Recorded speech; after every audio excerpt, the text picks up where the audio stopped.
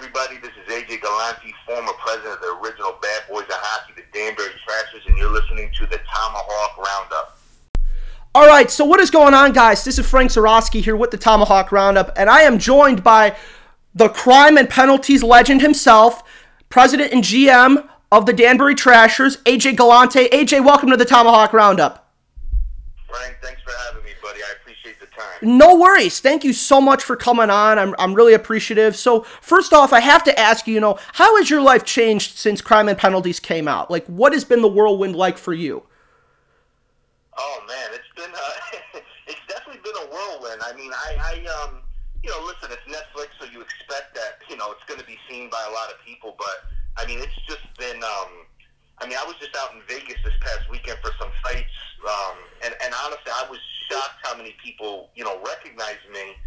And it's definitely different, I mean, it's like, it's definitely different. Not saying good or bad. It's just been crazy, and people seem to really. I guess the main thing is it's been a very humbling experience because so many people, the reception for this doc has been, for the most part, pretty positive. So it's been great to see everybody's feedback, and everyone, for the most part, has, seemed to enjoy it. Yeah, and for those who haven't seen it, Crime and Penalties is out on Netflix right now. If you haven't seen it, you've been living under a rock, so definitely go check that one out. So the day at school when you found out, you're running a professional hockey team, talk us through holding the newspaper in your hands, oh, I'm the president and general manager, oh crap. Yeah, that's exactly my words, I mean, it was kind of like, because the week prior, my father and I, he kind of nonchalantly told me about the situation, and I honestly thought he was playing around, joking around with me, and it comes to find out he definitely wasn't joking, and really, you find out that, you see it in the newspaper at school, and, you kind of weren't ready for it, and, people are coming, congratulating you. It was super strange, and, you start to freak out a little bit, you know what I mean? For sure. It sounds cool and all, but then you realize, this is a legit job, you know what I mean? And you don't want to, let your father down. You don't want to let, the city down. So it's definitely, I started almost immediately feeling, a lot of pressure. Yeah, and that pressure, to put out a good product, it obviously paid off because 15 years later, we're still talking about the Trashers. Oh, it's unbelievable. I mean, never in my wildest dreams would I ever think in, 2021, the Trashers would still be talked about to this day, especially after our unfortunate, abrupt end in 2006. Yeah. I mean, never in a million years did I think, this team would resurface the way it has. So it's definitely, like I said, it's super humbling. It's just surreal. The whole thing is just really surreal to me. It really is. I mean, before the doc came out, these jerseys were going on eBay for like maybe $200-300. You're getting game-worn ones going for 20 G's on eBay. It's insane. I mean, it's funny. People all day long send me things that they find on eBay, and they're asking me if it's real, if it's fake. And yeah, definitely, the game-worns, I can tell whether they're real or not. And, some of the pricing, I mean, you're right. I saw pricing on one of them for like $10,000. I was like, oh my God, I hope someone doesn't pay that for it. But, listen, look, to each his own, and I know there's some big heavy duty collectors out there, and honestly, I mean, the story doesn't seem to want to die. So, you never know. It's like buying a piece of art, I guess. It's like an investment at this point for some people. It really is. So, that introductory conversation that you had with then Commissioner Richard Brissell, talk to me about that one. You're like, Commissioner, you have nothing to worry about. What was that initial meeting like for you? Well, listen, I mean, for those who did watch the doc, I mean, it was literally verbatim, how he explained it. I mean, he was talking to my dad at first, then I came in and just, seeing his face, the shock factor, it was, you could tell he didn't know what to believe, what not to believe. He thought kind of it was a goof maybe, and, it definitely wasn't a goof, but, I got to say, Mr. Brissell was a great guy to me. I mean, I definitely drove him crazy. We all did. So, I definitely know he had a love-hate with us, but it was never real hate. It was just, he had a job to do as a commissioner, and obviously he couldn't be biased, but as you see in the doc, we kind of did win him over in the end. Yeah. I think he kind of bought into what, look, a lot of good came from our team in that league. Obviously we produced a tremendous amount of headaches for him, but ultimately we definitely, I like to say we did a good part in bringing this team, bringing this league to another level in those 2 short seasons. Yeah, because you look at some of the teams that were in the league, like the Rockford IceHogs, they're in the American League, the Kalamazoo Wings, they're in the East Coast League. These teams are still going on, and who knows what would have happened if the Trashers weren't there to kind of pump up the UHL. Well, yeah, you never, like you said, you just never know. Like you just named Kalamazoo and Rockford, those are 2, they always were some solid franchises, even when even before we got into the league, and I did some research, those are 2 solid, minor league hockey cities, man. Rockford was a tough team as well. Kalamazoo obviously beat us in the finals in 06. Great team. So, I wish them the best, and, it's cool to see, some of those cities and teams, continue to flourish. Yeah, it really is, because they all trace it's like the 6 degrees of X or Y, basically.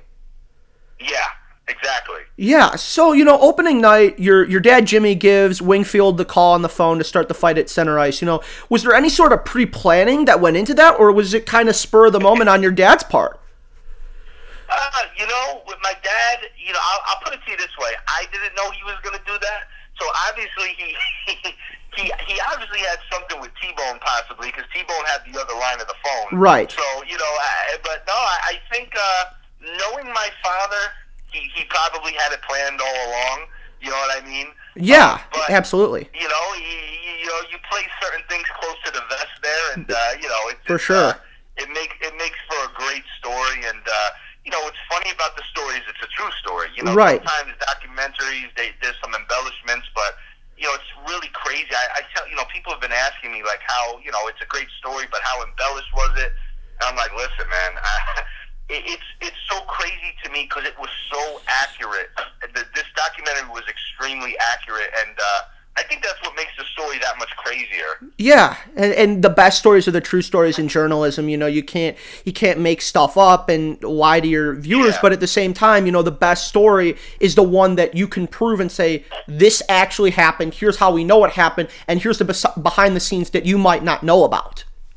Yeah. Absolutely. Yeah, so, how did you generate resilience within your organization after a lot of your players got suspended or banned from the league due to some of the antics you were pulling? Did it help you learn about running a team?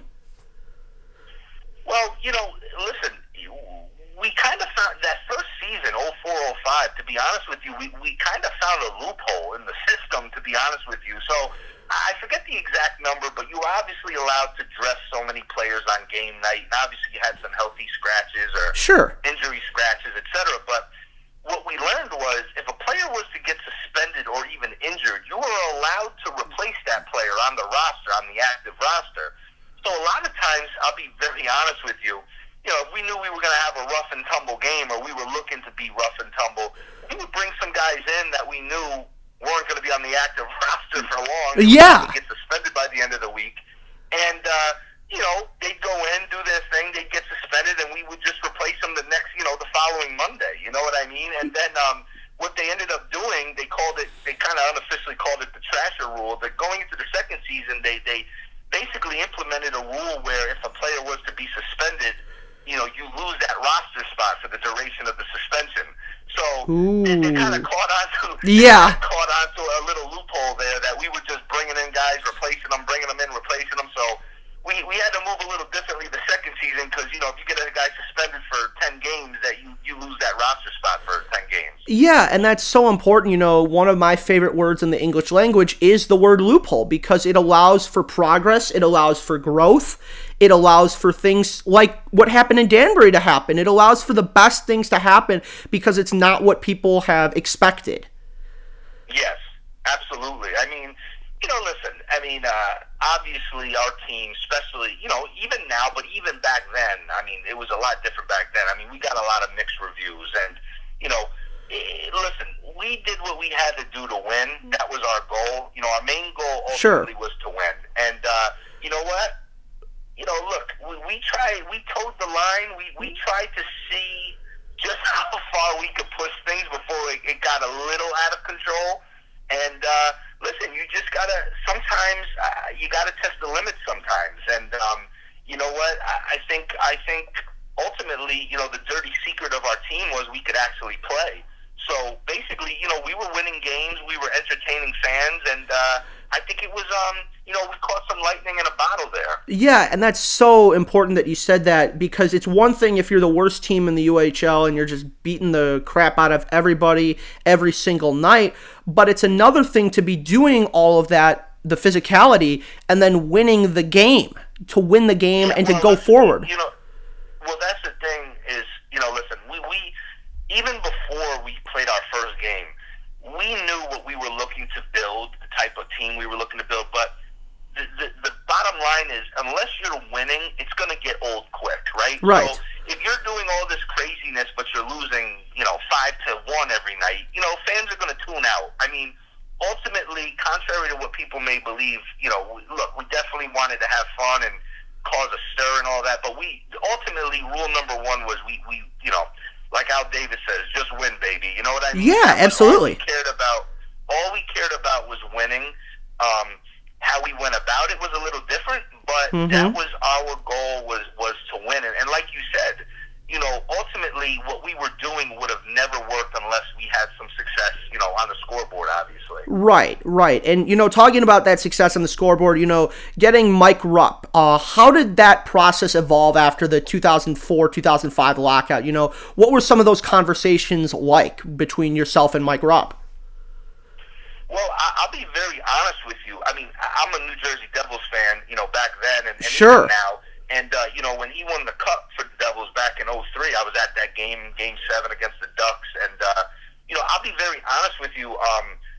I don't initially know how Mike Rupp's name, came about to us. I remember my father telling me, it got to him first, to be honest. And, basically he said, hey, listen, my dad was a hockey fan, but maybe not as intense as me, especially in the NHL. And he said, hey, do you know this guy, Mike Rupp? And I'm like, of course. I was like, that's actually the guy that we saw win the Cup for the Devils in a year and a half ago, basically, right? Right. So, I don't know how the initial contact started. And to be honest with you, I didn't speak to Mike Rupp until I picked him up at the airport. Oh, so no kidding. I technically wasn't really the one who signed him or found him to be available. All I did was kind of, my dad kind of asked me what my thoughts were, and I said, yeah, 100%. He fits the bill. He's big, he's physical, but he can play. Obviously, he wouldn't have to fight on our team, you know what I mean?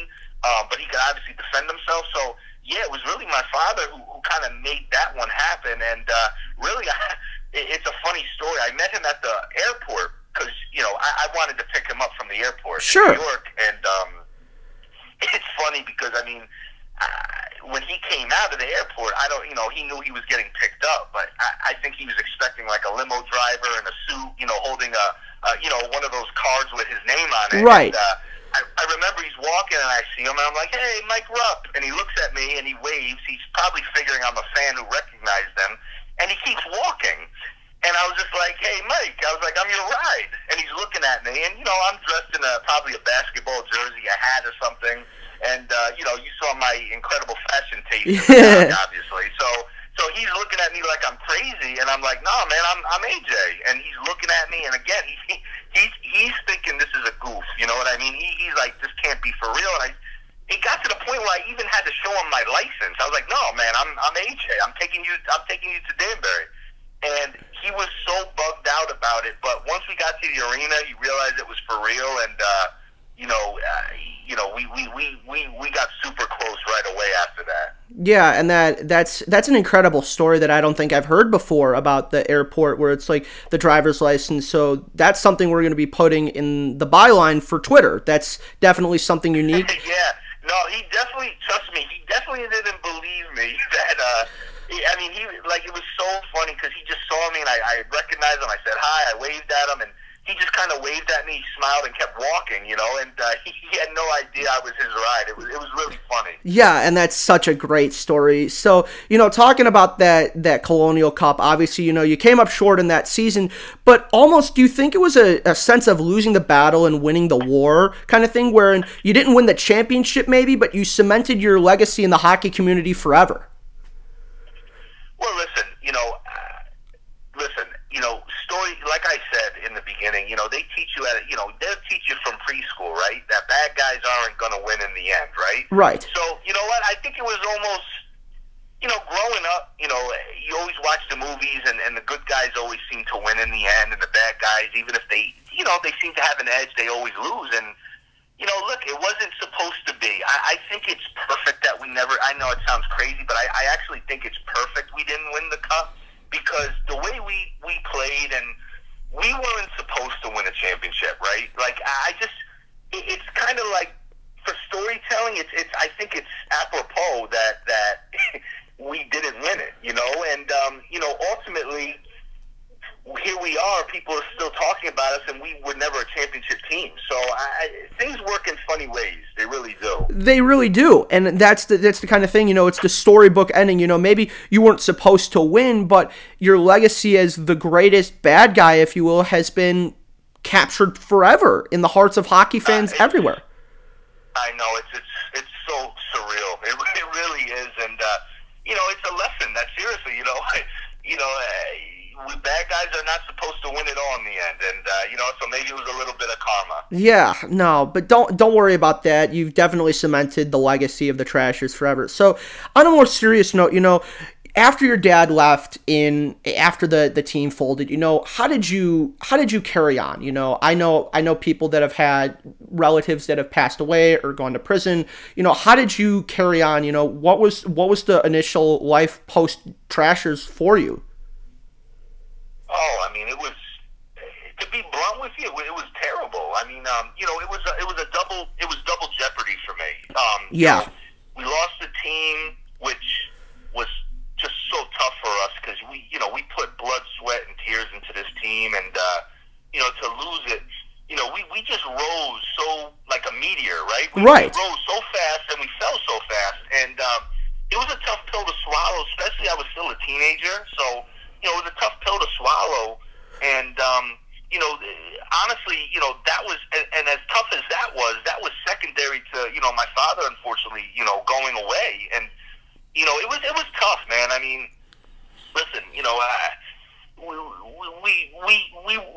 my family was built to handle it. I was built to handle it. It was very tough for all of us, but you know what? You got to find a way to keep moving forward. But I'll be honest with you. I mean, it's not like it was the sport's fault, but I stopped watching hockey, altogether. I mean, it was like PTSD for me. I couldn't watch hockey. I didn't want to watch it, and it was a struggle. And to be honest, I only started rewatching hockey again about 3 years ago, when I initially got contacted by Netflix to do this thing. So, I mean, I've slowly kind of found my love for the game again. It's kind of weird how life comes full circle at times. Sure. And, I kind of, I'm back watching my Devils and, trying to, learn the landscape, who's who, what's what, who's the good players, and, man, I miss it. I know today's opening night of the NHL, I believe, so it's fun, man. I really rediscovered the hockey community and how much I love it, and how loyal they are, and, they've been so good to us, the doc has only been out a little over a month, and just the tremendous amount of love and respect and support we're getting is it's overwhelming at times. And when you're talking about that, everybody has their own battles, and like you said, you find a way to move forward, but the hockey community is always there for one of their own.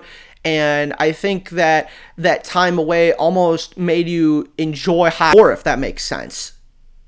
Oh, dude, 1,000%.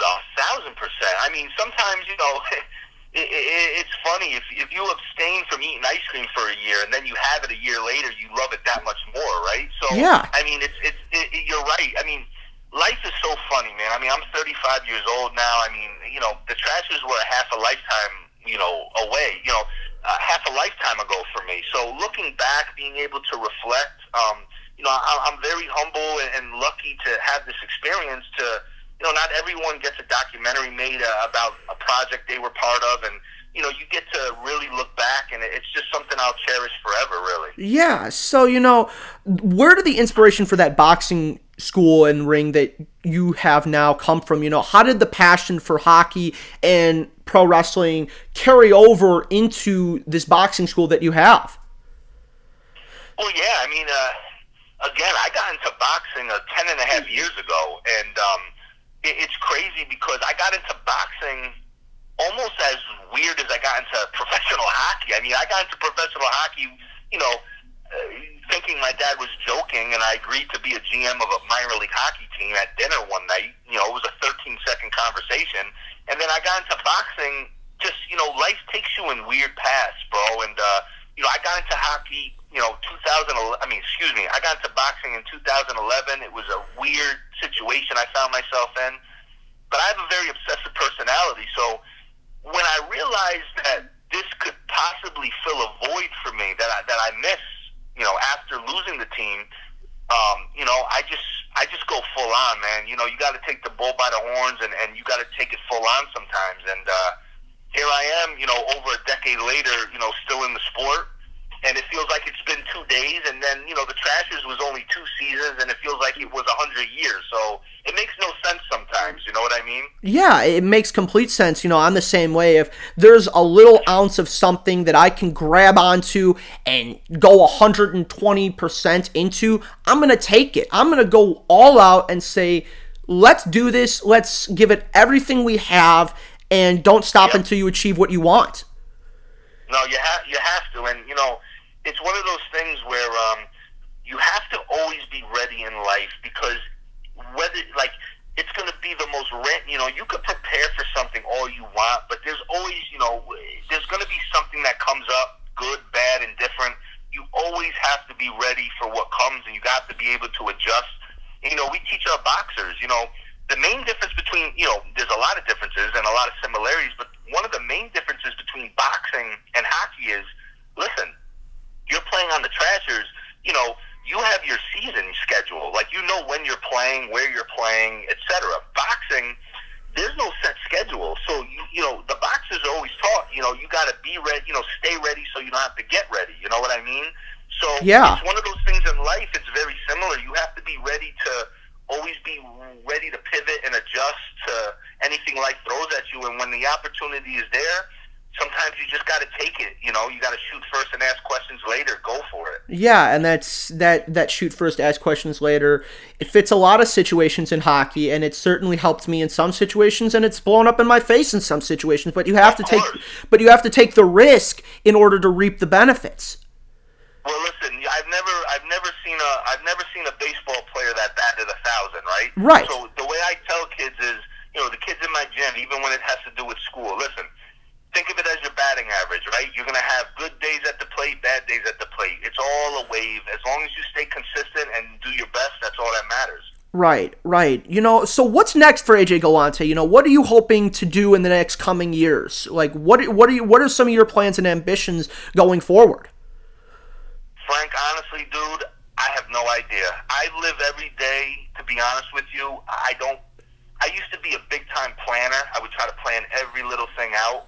But now, I'm big into boxing. I'm trying to grow my stable of fighters out here in Danbury. I'm trying to, do maybe some more promotion in terms of promoting shows. But, every day's a grind. I think what keeps me going in boxing is, we have a youth program out of my gym. We help a lot of kids. It's more than just boxing. It's helping them with school, helping them with life. And, that to me brings me the most joy at this point. And, frankly, getting these kids into hockey. I mean, I just bought a street hockey net. We put it behind my boxing gym, and we got a couple sticks. You throw the kids back there, and you let them go at it. And a lot of these kids would have never picked up a hockey stick before. So, if I could give back to hockey in the smallest way I can, I'm going to do that and try to introduce kids to the sport. Yeah, and that's like you said, a very humbling thing to do, because the sport's given so much to you. It's given a lot to me in my short time broadcasting, and giving back in any way we can. It really helps the sport grow. Well, listen, hockey's such a beautiful sport, and again, I got into hockey, in the early '90s here in Danbury, Connecticut, an hour north of New York City. It wasn't a hockey hotbed, right? So, we didn't even have an ice rink at the time when I started playing hockey. Right. So, hockey's grown in the area, but, hockey is one of those sports where it's gotta be hands-on. You gotta bring kids to the games for them to really appreciate it. It's tough sometimes on TV for kids that don't understand the game. And, listen, like I said, I really rediscovered my love for the sport through this whole process with this documentary, and any way I can give back is something I'm looking to do. Yeah, AJ, before we head out today, is there anything else you want to add for our listeners around the U.S., Canada, international, or anywhere else? No, I just, I appreciate the support. Thank you for everyone that tuned into the documentary, whether you liked it, disliked it. I appreciate it, and those who haven't watched it, I hope you could check it out, and I hope that everyone enjoys it. AJ Galante, former president and general manager of the Danbury Trashers, original bad boys of hockey. AJ, thank you so much for the time. Thank you, buddy. I really appreciate it. Thanks for the opportunity.